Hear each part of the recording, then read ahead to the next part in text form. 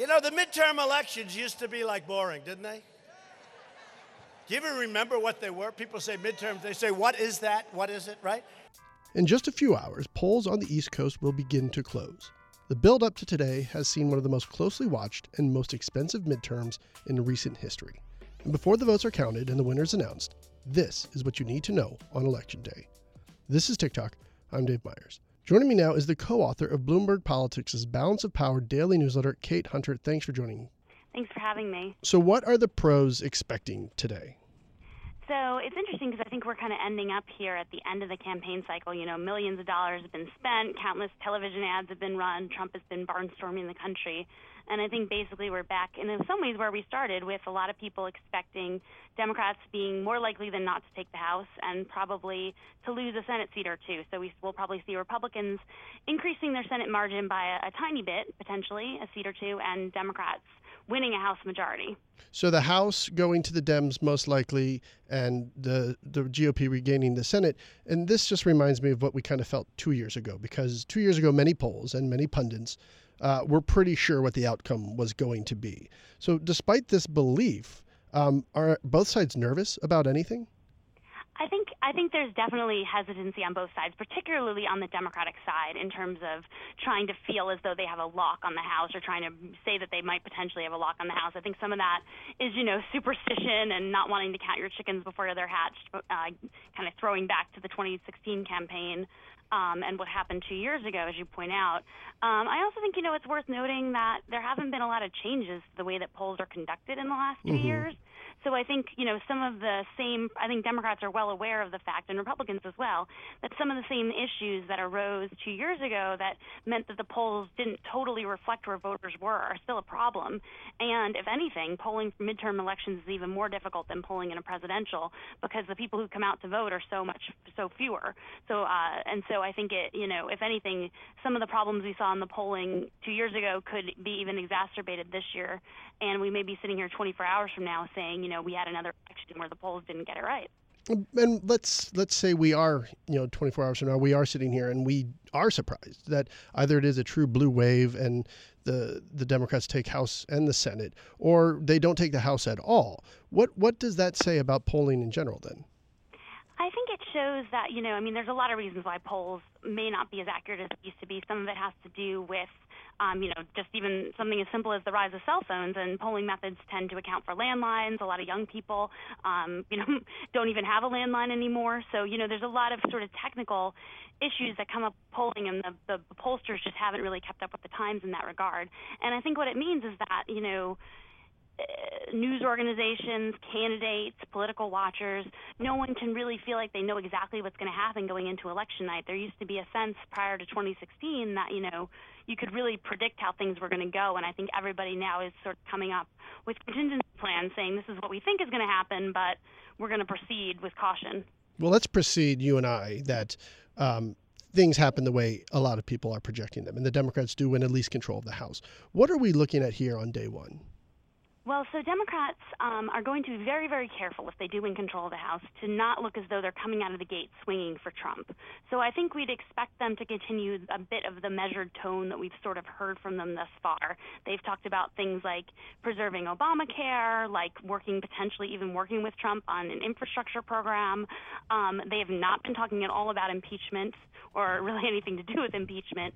But I think, we look for them to sort of take some to show that they are willing to govern and work with Republicans when necessary, but also to curb what they see as the more egregious aspects of Trump's legislative agenda. I think that, it would be important to note that it probably would mean that Trump has talked a bit about tax cuts 2.0.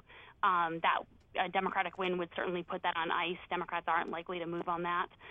So I think that, those are kind of the things to watch out for when it comes to the House. But I think there's going to be a real concerted effort to not look as though they're trying to be too hasty in moving specifically against Trump when it comes to reopening a probe of election meddling, or, talking about impeachment. But the flip side of that is that they're going to be under a lot of pressure from their base to do just that.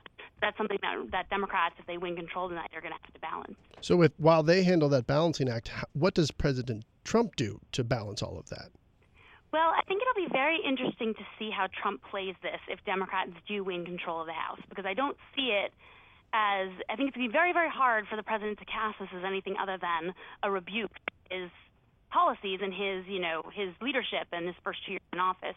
But, what we know about Trump is that he is a master in some ways of sort of reframing the debate and framing the public dialogue in a way that is flattering to himself. And so I think it'll be interesting to see, how he responds on Twitter if Democrats do regain control of the House, if he is adversarial in his approach towards them, or whether he looks as though he's extending potentially a hand of compromise to try to work with them. I think Trump's posture there will be really, really interesting to watch. Speaking of another interesting thing to watch is going to be voter turnout, because this election is really high energy compared to the general midterm elections. Why is it so much so today that this feels like a presidential election and not a midterm election?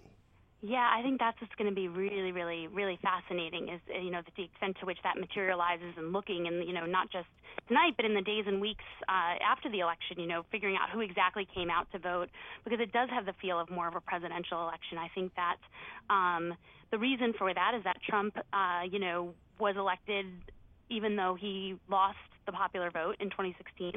And so I think that, the nation was very polarized 2 years ago. It's only become more so. And midterm elections tend to be base elections. And so I think the fact that more people on both sides of the aisle, Republicans and Democrats, have moved towards the base, and the middle, the center, the independents and the swing voters have gotten smaller, I think means that there's more energy on both sides behind this. And I think one of the potential sleeper stories of this election that we haven't heard so much about is the extent to which really Trump has been successful or not successful in the last couple days of the campaign in ginning up support among his base. I mean, there's been a lot of talk of Democratic enthusiasm, and certainly that's high. I'm really interested to see how that compares to Republican enthusiasm, which I think may be a bit underrated at this point. Get out and vote. I want you to vote. Pretend I'm on the ballot. And don't worry, we'll be on the ballot in 2 years, and we will do a landslide like you wouldn't believe. So let's look ahead a few days and to the Trump White House. What does the Trump White House look like post-midterm elections? Because there's a lot of rumors of people leaving. Yeah, I mean, I think just the optics of a bunch of people heading for the exits right before the midterms, they're just, to put it quite simply, they're just not good. And so I think that a lot of people, it would be a natural time in any administration after the midterm elections for people to look for other jobs, move on to different positions. Obviously the pace of work at the White House and in the Trump administration at a high level, at any administration at a high level, is very grueling. And so in every administration, sort of the first 2 years being up is measured by the midterms, and once those are over, a number of people tend to leave.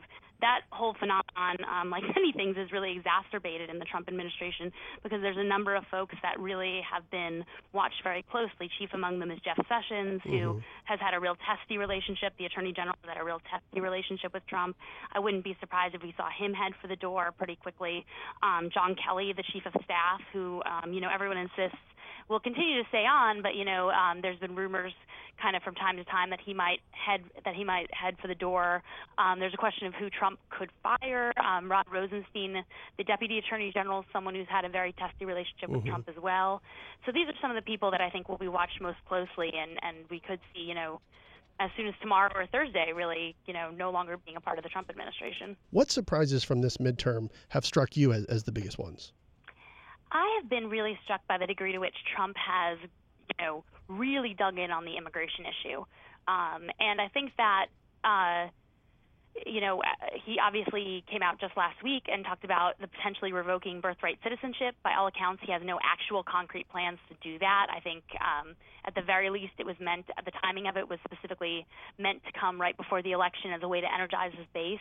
I think that's been really surprising in terms of his approach, not because it's something that we haven't heard from Trump before, but because there seems to be a calculus on the Republican side that it's going to be more beneficial in terms of motivating their base voters who are, the members of their base that are very anti-immigrant and support hardline immigration policies, that the cost-benefit of that and motivating those outweighs the potential of driving Hispanic voters into the arms of Democrats in states like Texas and Florida and elsewhere where they could be really decisive.